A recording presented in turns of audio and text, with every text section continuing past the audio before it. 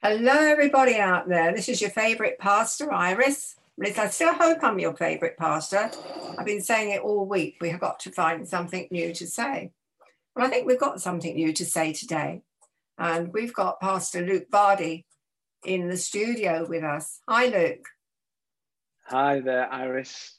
Thanks for having me on today. How are you doing? Yeah. We're just making the most of the situation we're in right now and seeking God for the next season that's coming. Oh, that's exciting. I think the next season is going to be really exciting. Yeah, me too.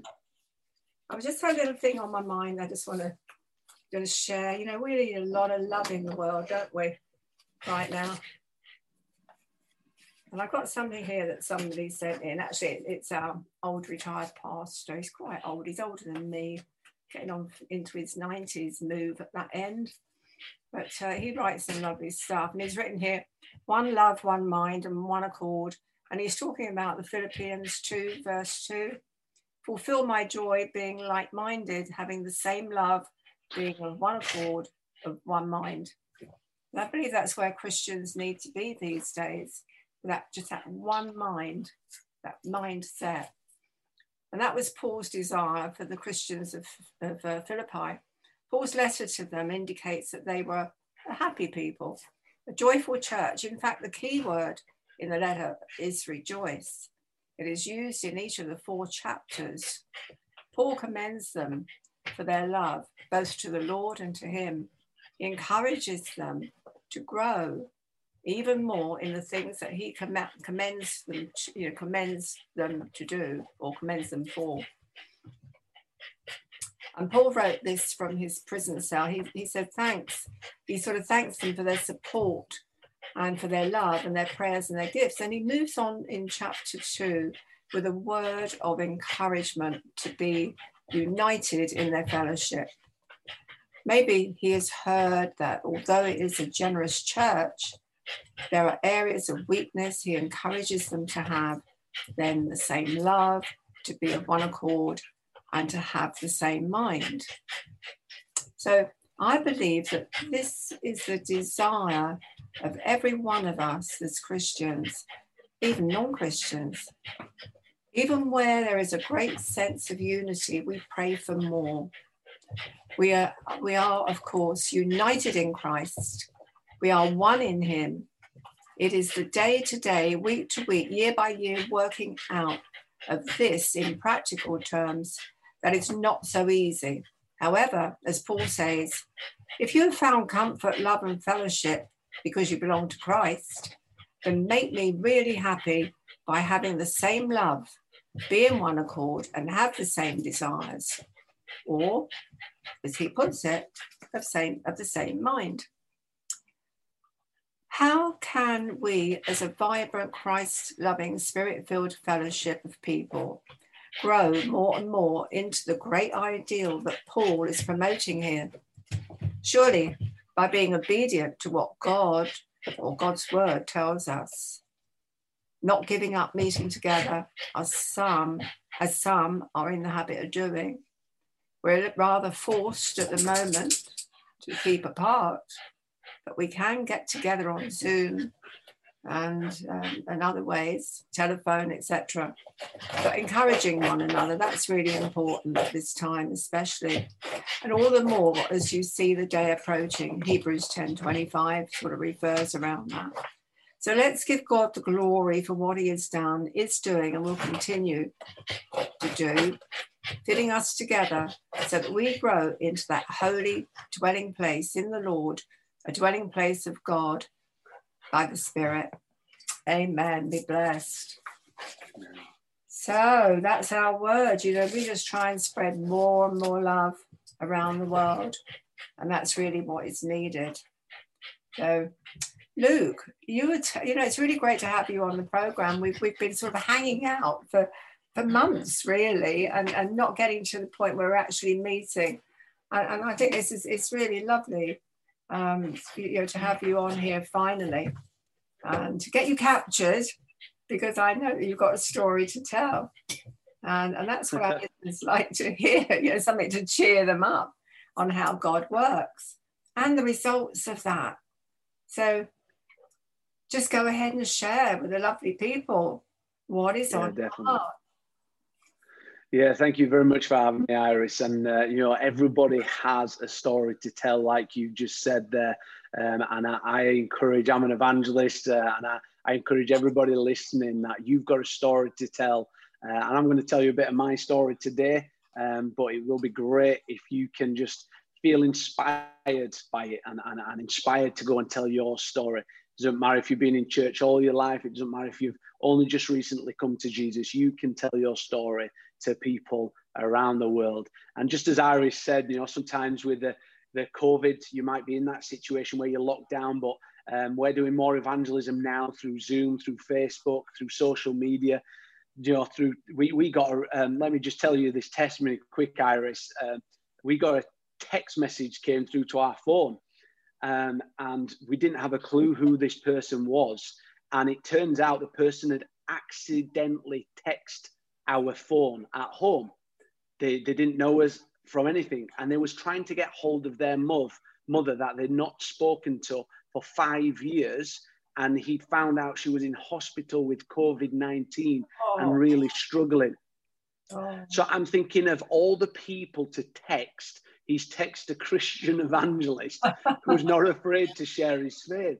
So we begins to over text, me and my wife begin to share with this man about Jesus. And we said we will pray for his mother and pray for the relationship to be restored. And the very day that we did that, he managed to get hold of his mum and start restoring the relationship. And we're waiting on to find out what's happened with his mum, because she was very severely ill in the hospital. But we were sending him scriptures to pray over his mum. And this guy's wasn't much of a Christian or anything like that, really. And he accidentally messaged us. But let me tell you, I'm only sharing this story because we got an accidental text message. You can make a purposeful message and text it to a friend, a family member who's maybe not saved, and just say, hey, I'm thinking of you right now in this lockdown, and I want to pray for you, and I want to spend time with you, and it'd be great to chat on the phone or over Zoom, just tell you a bit more about Jesus. You can still witness and tell your family members and friends about Jesus in the midst of lockdown. Yeah. I just felt I needed to share that, Iris. Yeah, absolutely. Brilliant. Absolutely. Yeah.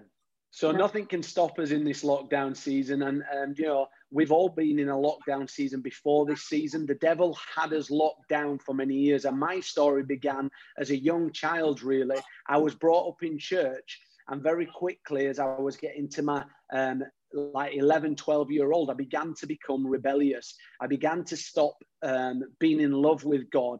I knew the scriptures inside out, but I didn't know the author correctly. And the devil began to lock me down in religion.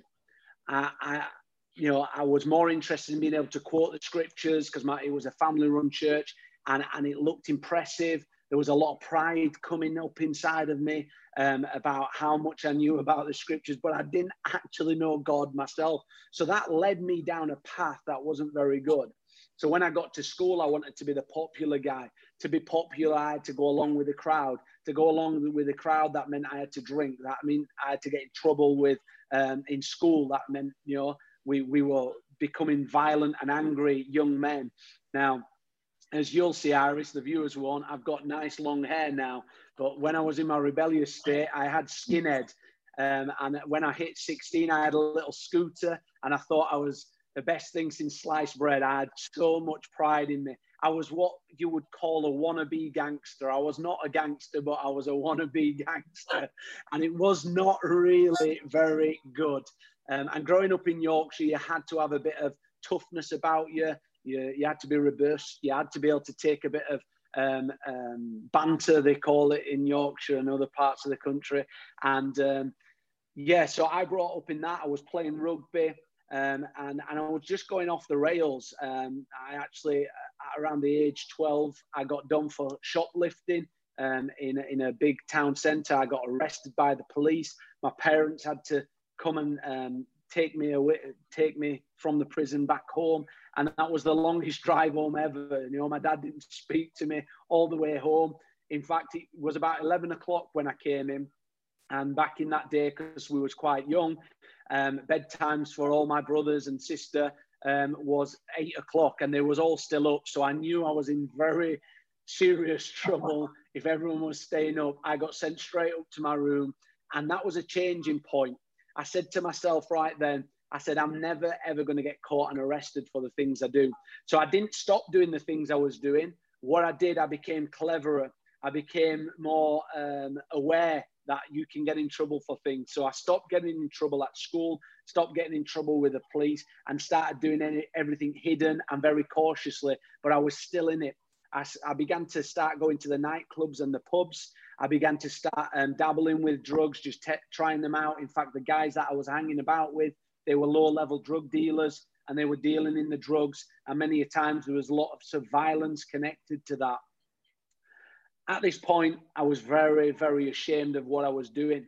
I was going home, and I remember one particular time I looked myself in the mirror, and knowing what I know about the scriptures, I said, God, how have I done this? Am I demonized? Have I got a demon in me? I was terrified that I couldn't believe that my parents had bring me up this way, and for me just to turn around and sort of just tell God to get lost. Now, what I would tell you in this season, even though I was in a difficult time, there was people handing out leaflets at outside the nightclubs saying that God loves them. And I remember my friends mocking them. And I said, don't mock them. God's real. God is genuinely real. And they said, yeah, we know you go to church. We know you do all that sort of stuff. But at the end of the day, you're doing what we're doing. Why are you interested in defending that? I said, because I do know God's real. I'm just rebelling at this moment in time. So I want to fast forward. I can go into a lot more depth about what I'll get up to. I was a cheeky chap when I was younger, and that got me out of a lot of trouble, but I was still doing the things I shouldn't have been. So we fast forward a little bit. This period of time, I would just want to make it clear, it lasted for between a year to a year and a half. So praise the Lord, it wasn't a long period of time I was rebelling. But I'm in a nightclub in Rotherham Town Centre, a very well-known one. It's actually where the Rotherham United football stadium is now. It got knocked down, and they've got the new football stadiums up there now. It's actually a car park for there. But I was in this club this one night with my friends, and as clear as day, I hears God speak to me, and he said, get out.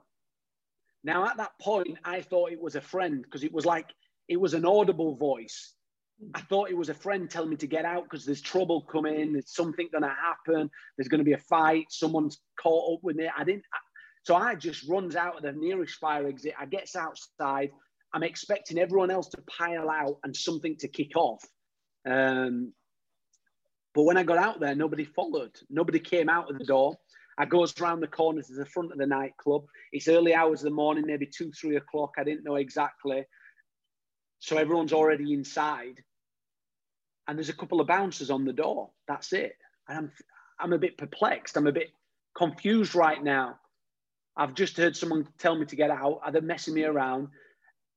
And in that moment, I hears the voice again. Nobody else around. I've not took any weird drugs that make my head go mashy or anything like that. I'd not really had much to drink, so I knew I wasn't drunk. And I hears this voice again. Luke, I'm not going to call you again. I want you to preach the gospel for me. Stop doing what you're doing. I knew from Sunday school, remembering when Samuel was called for the first time. Yeah. And he said, here I am. Here I am, speak to me. Yeah. And I don't know if I was white as a ghost, but I can imagine all the colour leaving me at that moment. The fear of God truly entered my life at that moment in time. And I rang for a taxi. I got in the taxi and just went. Obviously, I've got the text messages the next morning from the lads. Where have you been? You know, why did you just leave? And something came over me. And I just deleted every single one of them. And then they bumped into me. You know, I was at college at that time. They were bumping into me and saying, you're not replying to my text. I said, no, I'm really sorry. God's spoken to me. I can't keep doing what I'm doing. I've got to preach the gospel for him. And they said, what you on about? You don't even really want to go to church anymore. I said, I do. I said, I don't know how this works, but God's called me to do something for him, to preach for him. And I can't carry on this. And I remember one of them, not all of them, but one of them said to me, and he was sort of the ringleader. He said, Luke, I'm so glad, even though I think you're bonkers, I'm so glad that you've got out of this. You never really fitted. You was too kind. You was too nice of a person to be in this, and, you know, make a life for yourself for us, because we're going to end up either dead or in prison. So you do something with your life for all of us. And they let me go. I mean, they let me leave that gang, shall we call it. It wasn't a real gang. I wasn't initiated into any gang or anything, but, you know, it was the sort of unspoken thing. You don't just walk out. And they just let me go. And, you know, I didn't know what to do after that. I'll be honest with you, Iris. I got to a point where I knew God spoke to me. I knew I couldn't do what I was doing, but I was still going to the same church, family church.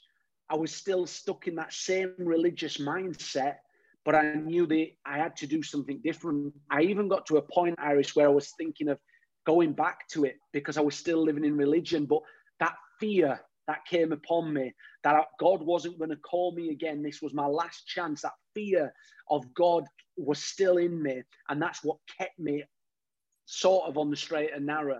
I was still swearing, I was still lying, I was still cursing, I was still doing some stuff I shouldn't have been doing, but I was a work in progress. I was sort of back on the right path. And I remember one night, my mum and dad, they ran the J team, Jesus team, Tuesday night meeting at the family run church. And I was in there, and I used to love the quiz. You got prizes if you remember the memory verse. So that's most of the memories and the scriptures that I can quote now are from childhood, from memorizing them. But I did it for the wrong reason. I just wanted to win the prizes and save up my points for the tokens. But I remember doing it and enjoying these Tuesday nights. And one Tuesday night, my pastor caught up with me, Iris. A group of guys came into the church, without exaggerating, between 20 and 30. There could have been more, but I don't want to exaggerate the amount. They came in and one particular guy set about me. Now, the part of the story that I've not mentioned is, growing up, I always felt unloved. I always felt, even though I got the love from my parents, my dad worked so hard for me, I felt unloved. I felt a disconnect. In fact, I used to question, am I adopted? I mean, if you saw me and my family, I've got the same looks and everything. I'm 100% not adopted. But I felt like it. I don't know if it was the enemy, but I grew up feeling like I was unloved. And in that moment, when these guys set about me, something happened.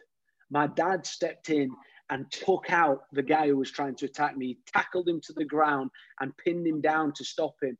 And then all the other guys set about my dad and started kicking him, hitting him. And in that moment, I wanted to cry, but it'd been so long really since I'd cried, I didn't know what to do. I really didn't know how to react, but I felt that I was connected to my family again. God had restored in that moment a connection of love, that my dad actually threw himself into the lion's den, shall we call it, to defend me. Yeah. And it did something. It broke something in me. It switched off this angriness inside of me. I became an angry and bitter person.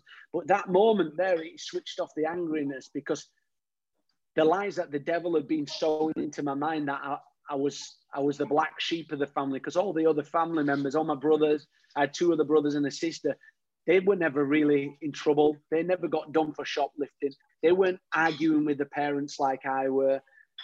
So I felt like the black sheep. But in that moment, I felt like I'm not the black sheep. The devil's been lying to me. My family loves me just the same. Anyway, all my family got involved, and I felt really bad that my past had caught up and my family were getting damaged. They managed to get everyone out the door, and I did something, Iris, that I recommend nobody else does. I got outside and I went, and I was so angry. The old me rose up. As much as I felt accepted with my family, I felt like these had disrespected it. And if you disrespect in the world I was in before, something had to happen. So I went out to start threatening. I didn't just threaten one of them. I threatened to fight every single one of them one-on-one until I'd finished them all. Praise the Lord, something happened in that moment. They all just laughed and didn't even entertain it, because I'd have probably got beat to a pulp and put in a hospital that very night. But they let me go. I said, yeah, I thought not. I thought none of you wanted to fight fairly one-on-one. I got on my little 50cc scooter and started to drive. And for the first time in a long time, Iris, one tear just dropped down. I don't know what it was for. I don't know why I did it. Anyway, I'm driving around and I said, God, you've asked me to preach the gospel. You've asked me to leave all of my lifestyle behind. I've done it, but I still feel the same. I feel angry. I feel religious. I feel like, I'm not really in love with you, God. I'm just doing it out of fear and out of duty for you. Anyway, as I'm driving along, I see the church is open. It didn't look like a traditional church. It looked like a building, but it had a church name on it. And I thought, okay, God, I've not seen any other churches open on the Tuesday night. So I'm going to go to this. I'm going to go inside this church. As I get nearer, I can hear drums going and like a guitar and loud music. And in my church, we still sang hymns and, clapped his hands. And we had the hymn board with the numbers on so you could select what song you were singing and you knew the very order of the service. And I'm walking in, I'm thinking, this sounds quite trendy, not quite the nightclub music, but it sounded quite trendy, this music. And I've never heard drums played in a church before. So I walks in the back door and I sits right at the back. And it very quickly came apparent to me it was like a prayer meeting with a difference. The guys in the prayer meeting are speaking in tongues. They're shouting out, Lord, we want revival. We want a breakthrough in this nation. And they seemed excited about being at church. And I'm like, what is this? This is something I've never seen before. Anyway, all of a sudden, someone pops their head up and gets at the front and begins to speak a message. They began to preach the gospel message on repentance and turning and how much God loves you. And in that moment, he gave an altar call. I mean, I've never seen an altar call. I didn't know what that was. The only altar call I ever saw were on TV. Steve Hill used to give them. And I thought that was an American thing, not a UK thing. But this pastor, this leader, gave an altar call. And I found myself going to the front, Iris. I found myself kneeling. I didn't even know that was a thing. I'm kneeling. And then I'm laying, and the flood of tears came upon me. And I began to tremble and shake. I felt like arms had been hugged around me, these warm, loving arms that had embraced me. And all I kept hearing is, I love you. I love you. I love you. I love you. And it broke something inside of my heart in that moment. Remembering it even now brings me to tears. That somebody that I didn't even know, that I didn't even respect, that I turned my back on, could still love me and give me that love and that fulfillment like God did in that very moment. Yeah. In that moment, I was filled with the Holy Spirit. I got back up. I began to talk to people. I didn't really know them there at all. And I began to start going to their youth group on a Friday. I found out that Tuesday night was a prayer meeting, and they never really preached the gospel. But the pastor, who I know very well now, called Peter Morris, he loved Steve Hill and he loved preaching the gospel. And he preached the gospel because I was someone they didn't know. And he thought, if that's the only time we get to preach the gospel to this young man, I'm going to preach the gospel. And praise the Lord. I thank him that he did. And I switched. And some people might think this is awful, but I switched from my family church and I moved to this church. And I think my mum and dad were just happy. But Iris, something changed in that moment. I went home and I picked up my Bible. I began to read it in a fresh light. And I said, God, I need you to teach me the scriptures again. I began to start reading, not from the Gospels again, but from the book of Acts, on how the church exploded, how miracles, signs and wonders was something that had to happen in the church. And I said, God, this is what you've called me to do. You've called me to lead people to you, to Jesus Christ, to tell them the good news that I've heard in this meeting. And I'd heard the gospel preached, and I made a response when I was 6 years old. But I think I met with the Holy Ghost in this moment as well. So I had God the Father, God the Son, and finally, you know, I even went home and said to Mom and Dad, why didn't you tell me about the Holy Spirit? He's so precious. He's filled me. He showed me God's love. So I've been impacted with the fear of God at the nightclub. I've now been impacted with the love of God. I've now experienced the power of Jesus Christ and the power of the Holy Spirit for the first time really in my life. So I'm excited. I'm reading my Bible. I'm praying at every opportunity. At this point, I've got a job. I'm filling the freezers at Tesco's. You know, at the local Tesco's, that was my job, to fill up the freezer section. Quickly, I got promoted onto the security, and then eventually I got promoted into the sales team side of things as a manager there. And then my career went from there. But as I was filling the freezer, I started finding myself telling people in Tesco's that God loves them.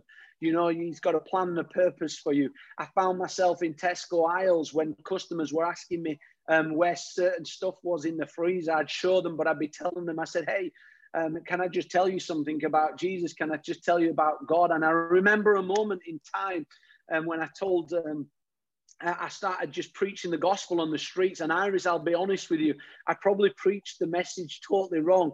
I was telling them about hell and hellfire, and you're going to burn in hell. And I did all the wrong things to start with, but it was out of passion. And God could see that passion. And you know, I started to change tack. I think God started showing me through the scriptures that, yes, there's a hell and there is a heaven, but the good news is Jesus Christ has saved people. So God said, tell them the good news. Don't come with a sad, angry face. Come with a happy face that you've been rescued. So I started sharing my testimony, how God revealed himself to me. And I started telling them, you know, I was in a bad place and I was doing sinful things, and I was going to hell, but praise the Lord, Jesus came and rescued me from my pit, and he can rescue you too. And I began to share in that way, and I started to see fruit. People was listening to me more. People was interacting with me more. And surely over time, I was knocking on doors and they weren't slamming them in my face straight away anymore. Things were opening up. I began to get a bit more organized. Before I went out, I started to pray and say, God, lead me to the right doors, lead me to the right people, let people be home, let people give their hearts to Jesus. And then I started reading through the scriptures and saw many times before people give their heart to Jesus, he performed miracles and signs and wonders. And I said, Jesus, you've told me that I can see this, and your disciples and apostles saw that in the Bible. I want to see the same. Amen. You know, you've called me to do it. I can't just go out half with the gospel. I've got to go with the full gospel. And if you want me to preach the gospel effectively, I've got to start seeing miracles.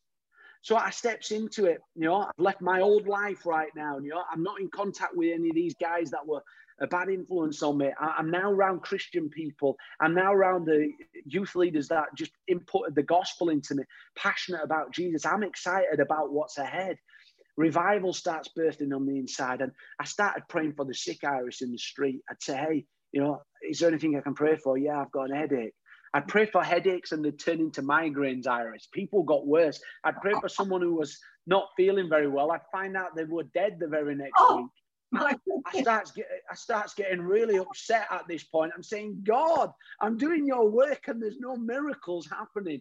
So I just started pushing in, pressing through. You know, the woman with the issue of blood, we read in the scriptures, she had to push through the crowd to get to receive a breakthrough. She just needed to touch the hem of the garment. In fact, the woman with the issue of blood, when we read in the scriptures, she actually had some of the major obstacles to overcome. Number one, she was a woman. There's nothing wrong with being a woman, but in them days, women were not as respected and didn't have the positioning in the community as what we do today, because the women have fought for them rights, and rightly so, you know. But this woman was in an era where women they had to be quiet. They had to stay to one side. They had to make the dinner. They had to do the dishes. They had to, you know, bring up the children. They weren't allowed to be, you know, disruptive in public. But this woman had an issue of blood. It says for 12 years, she spent all of her money. She'd seen the greatest physicians, which tells me she probably had some money behind her to be able to invest that sort of money to get help. And she couldn't get healed, but she was so desperate. She was so desperate to touch the hem of Jesus' garment. But because she was unclean, in them days, if you had an issue of blood and it was like that, you was unclean. Now, Jesus was recognized as a prophet and a rabbi at that time. And you could definitely not go and touch a man.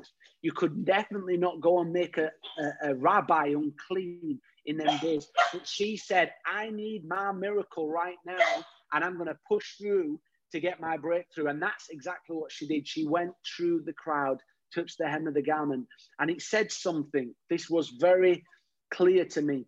She was trembling when Jesus asked, who's touched the hem of my garment? Why was she trembling? Not because she'd been healed. She was afraid of the religious people of the time. And that was my first experience, that religion kills and religion destroys a relationship with Jesus. You know, the people of them times would have judged her, but actually she received a miracle and she pushed through for a breakthrough. And some people who are listening to this today, you've been sick for some time now, and I'm pushing through for your breakthrough. And I pray and I command that sickness to leave your body right now in the name of Jesus Christ. But I began to, Iris, push through to see breakthrough. So the headaches were getting worse. People were dying when I prayed for them. But I said, God, just like this woman with the issue of blood, I'm going to break through for people's miracles. And I began to do it. People with headaches started recovering. People with backaches started recovering. People who had arthritis started to recover. Then it trickled in. People with diabetes got healed of diabetes. Then I started praying for people with deaf ears on the street, and their ears began to pop open. People who couldn't see because they had cataracts, their eyes began to open.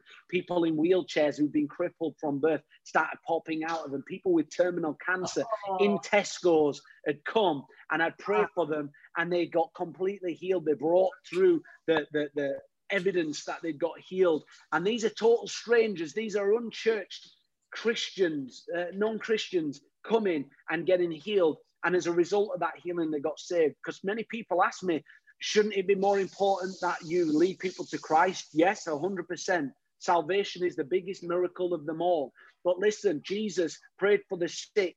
They recovered. Then they came to him. That's right. That's right. So I believe there's got to be a preaching the gospel and leading people to Christ. But I like to follow Jesus's template, not men's template. Amen. So for anybody out there that criticizes the moving of God and the healing and says healing was for back then, for the apostles and for Jesus, that's a lie from the devil. And you are stuck in religion, and you need that religion broken, just like I did. You know, I used to be the one who judged people who fall out under the Spirit of God. I used to judge people who talked about miracles and signs and wonders and prophetic words, because I was in religion. Because I couldn't see it, I thought everyone else couldn't see it, and that they were just lying and making stuff up. But listen, just because you're not seeing it doesn't mean that it shouldn't be happening. It just means you need to start pushing through to see miracles in your own life. Amen. So people are getting healed now, Iris. You know, I've gone from a wretched sinner, and I'm still a wretched sinner today, but God took me out of the pit and stuck me on the right road, the narrow road. And, you know, sometimes even on the narrow road, we can wander off and we have to get back on it. I'm not perfect, but I'm an imperfect person being used by a perfect God to do supernatural things for him. And if you're listening to this recording right now, don't wait until you're perfect to start doing the miraculous, to start praying for the sticks, to start giving your testimony and preaching the gospel. Because I'll tell you, perfection will never, ever happen on this earth. We'll only become perfect in heaven. And in fact, in some sense, you're already perfect because you've been made righteous by the blood of Jesus Christ. That doesn't make you perfect. That just means Jesus has blotted out all of your sins and he's put you in the Lamb's Book of Life. And the only way you can get to heaven is if you are a perfect soul. And the only way we get that perfect soul is by being washed by the blood of Jesus Christ. So what I want to encourage you is, you'll never be in a position where you're totally perfect. You've just got to receive the blood of Jesus and realize he wants you to be an ambassador. In fact, God loves to use broken vessels. God likes to use your brokenness to reach other people. So sometimes you might be broken and struggling in this difficult season right now, just like the woman with the issue of blood. But that testimony can take you to a new level in the calling on your life. You know, the very things that I had wrong in my life are the very things I can repair. And many times I'll go to church, and a lot of the people at the front are people giving their lives for the first time. But I also see a lot of religious men and women who've been sat in church for years, but not had a relationship with God, coming and recommitting their life to Jesus. Why? Because I was religious, and I can see religion from a mile off. And I want to help them people, because Jesus helped me out of my religious mindset and into a glorious relationship with him. So you might be listening to this. You might be thinking, I've lost that passion. I've lost that fire. And something seems to be exciting me right now as I'm listening to you speaking, Luke and Iris. And it might be that you're just getting resurrected from the dead. The devil's lied to you for too long. Our ministry is called Ignite Ministries, because we love to ignite things that look dead. But something I realized very early on in ministry, we've got a log burner in our house. We built our own house, and we wanted a log burner in there. And I found sometimes we let the fire go down, and it's dwindled, and it looks like it's out. And my wife will say, "Oh, Luke, it's still cold. Can you get the fire going again for me?" And I'll say, "Yeah, watch this." And I'll go, Iris, and there's a little button you push in, and it allows a bit of oxygen to come in. And these dead logs that look like they're not there, a little ember begins to glow. And then before you know it, within a minute or so, boom, there's an explosion of fire. And I want to tell you, you might look dead, you might look down and out in the Christian faith, but all it takes is a little bit of breath from God, a little bit of life being breathed into you. Just like, you know, the valley of the dry bones in Ezekiel, you know, can these bones live again? That's the question. Can these dry bones live again? Well, this is the answer. Yes, they can. And I know it's speaking about the Jewish people, but let's apply it to our life, because we're adopted into that same family now. We're adopted into God's family. And I'm saying that the answer to can you live again is yes. Just let the Holy Spirit breathe into you like he breathed into me. And now, guys, I've gone from a wretched religious guy from a very small family-run church. Now we go around the world. Even in lockdown, we've seen over 1,000 people give their heart to Jesus over the social media platforms. You can be used by God. I'm nothing special. And if God can use a Yorkshire lad who was rebellious like me, he can use any one of you who's listening to this right now. I want to encourage you. God wants to use you. It's the only way he does kingdom business.